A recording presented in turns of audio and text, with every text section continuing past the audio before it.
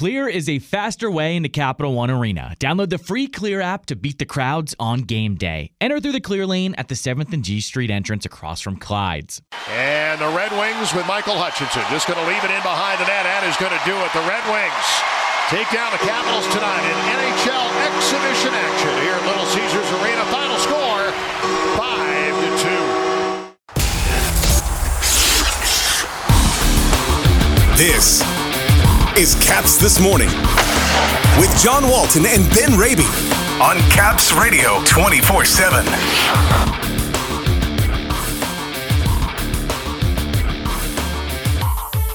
A prospect-laden roster tripped up in Detroit on Saturday.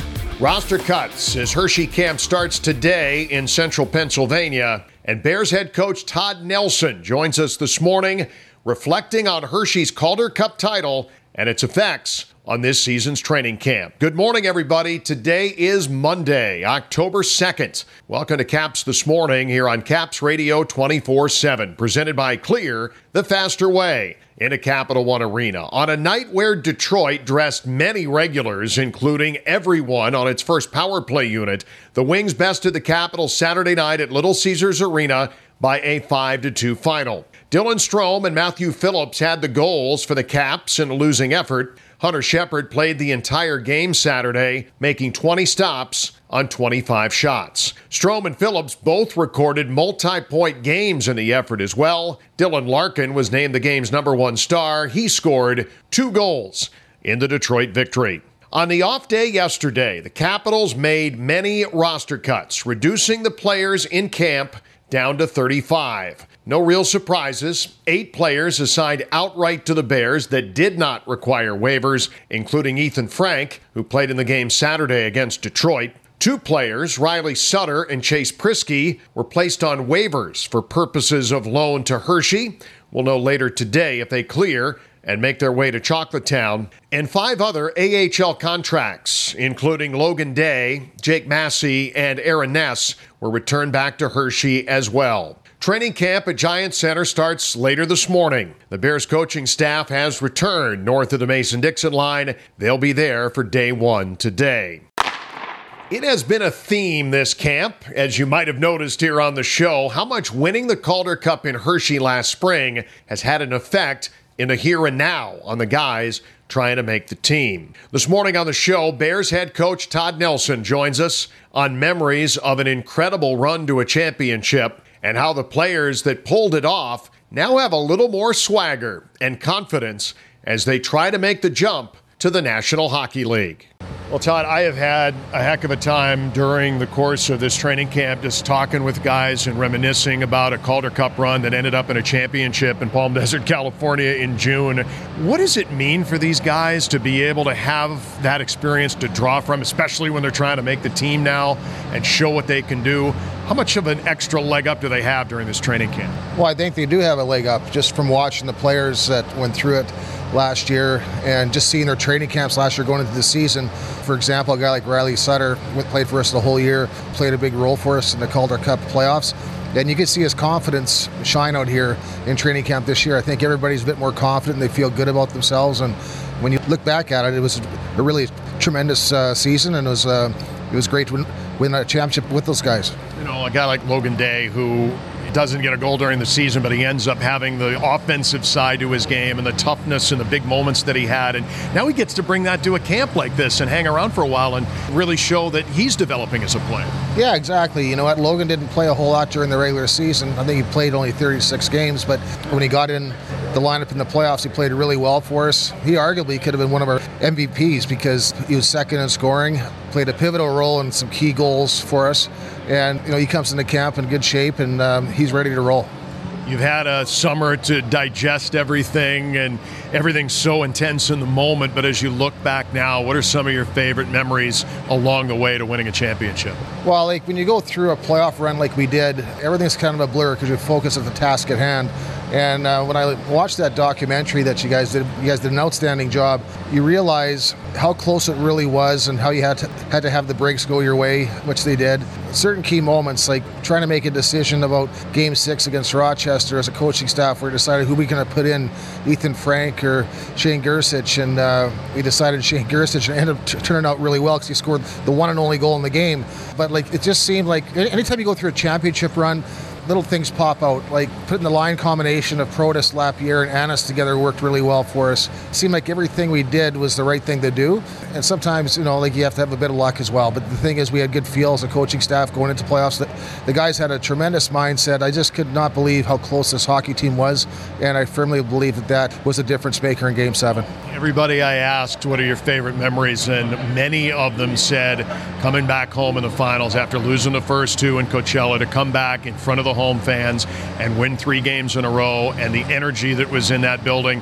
What do you remember about coming home after Game 2 and then doing what you did and winning Games 3, 4, and 5? Well, coming back home was great. Our fans were awesome for us. Those games are tight. They're all tight games. The first game at home, we're up 4-2. We're feeling pretty good about it. Then all of a sudden, bang, bang, 2 goals go in. Now we're going into overtime, and we realized, okay, if we lose this game, the series is pretty much over. And then for Riley Sutter to score that goal, it gave our team a lift. And then the next game after that was just a solid defensive effort, 3-2 hockey game, and then led to Game 5 where it was a 0-0 game. Both teams were exchanging chances. Goalies were playing great, and Garrett Pilon scores a game winner. I think that goal right there, minus the Game 7 overtime winner, it was unbelievable because the building was so loud. It was the loudest I've ever seen that building. Game 7, after losing Game 6 out there, getting down 2 goals in Game 7, everybody's talked about the save that Shep made to kind of set the table, the goal from Lappy and then the goal from McMichael. But in that third period, everybody I've talked to said there was just this calm. It was the best hockey they played all season. These are just some of the quotes that we've heard over the last couple of weeks now that the guys are looking back on it. What do you remember from the second intermission forward to the time that you guys won in Game 7? Well, we basically, just said it's Game 7. We all played this game playing street hockey. We always want to be a part of it. I said the goalies are playing so well. It's just like when you're playing street hockey, next goal wins because you have to go in for dinner, right? And so the thing is that we just treated it like that. And, we had a calm demeanor within our locker room. I think the guys all knew that we gave ourselves a chance to win a championship. And that second period when we scored those 2 goals late in the second to tie up the game, I think that just loosened our guys up a bit, and our guys felt really confident because we played in tight games all year. Like, we weren't a team that could score a lot of goals. We had to win games 2-1, 1-0, 3-2 in those situations. So our guys were really comfortable with that. We all had the confidence of Shep, knowing that he was going to shut the door. So we just had to wait for an opportunity. But I think once we tied it up, we started playing looser, and the guys are just really calm, and they felt really good about it. Last one, just thinking about the here and now on defense with a guy like Lucas Johansson and Vinny Iorio and the experience they can draw on from that Calder Cup. And now there's going to be maybe a little more ice time here for the first month of the season on the blue line. How much can they specifically draw on what they did during that run to try and make a job stick here in Washington? Well, I think we touched on it earlier. I think just going through that run, winning a championship, gives the guys confidence. It really does. And coming to training camp, like you could see in the first game, that the guys that were part of that team, they all played with confidence. Whereas last year at this time, guys were maybe a bit hesitant to make a mistake. Now they're just going out there and playing. So I think anytime you win, it gives you a lot of confidence within yourself, and it certainly helps with your game.